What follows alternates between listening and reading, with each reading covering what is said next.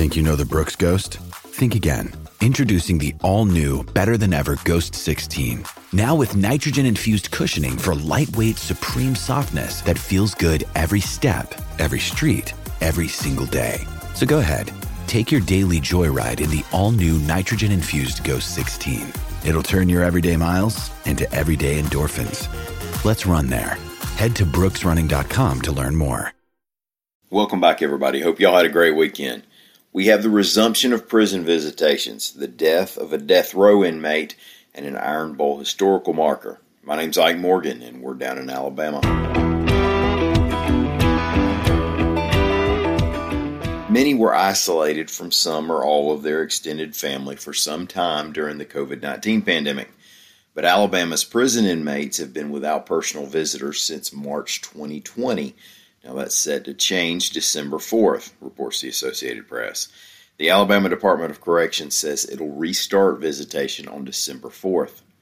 The rules are 2 visitors at a time at a distance of 6 feet on the other side of a plexiglass barrier.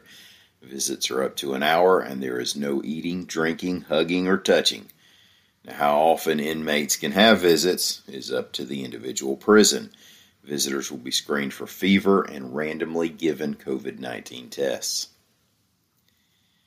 An inmate on Alabama's death row who survived a botched execution back in 2018 has now died in prison, reports AL.com's Ramsey Archibald.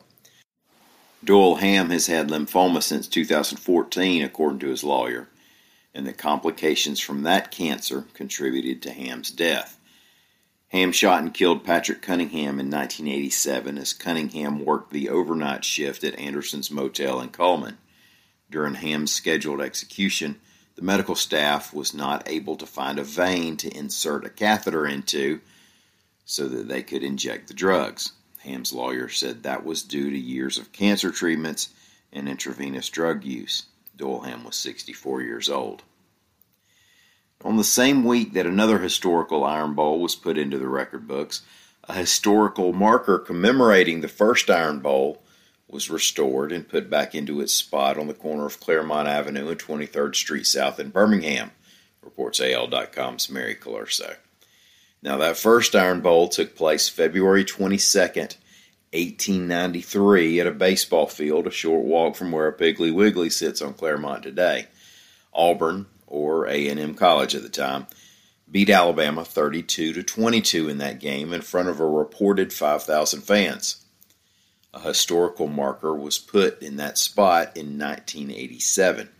Michael Casagrande did a story on that first game and the site last week, and at that time, the historical marker had been removed. So in case anybody went by looking for it and was worried, it didn't go missing for long. And it didn't end up as somebody's Christmas gift. Beham now reports that PNC Bank had taken the sign down for restoration, but that now it's back in place and educating passersby about that nearly 129-year-old ball game. As for the more recent historic Iron Bowl game, in case you've been living under a rock, that would be the Crimson Tide's 24-22 win on Saturday after 4 overtimes. Alabama now moves on to the SEC title game against Georgia. And by the way, this week, the Tide is an underdog after 92 consecutive games as a betting favorite. Thank y'all so much for listening. We'll be back here again tomorrow. Until then, stop by and see us. We're always open on the internet at AL.com.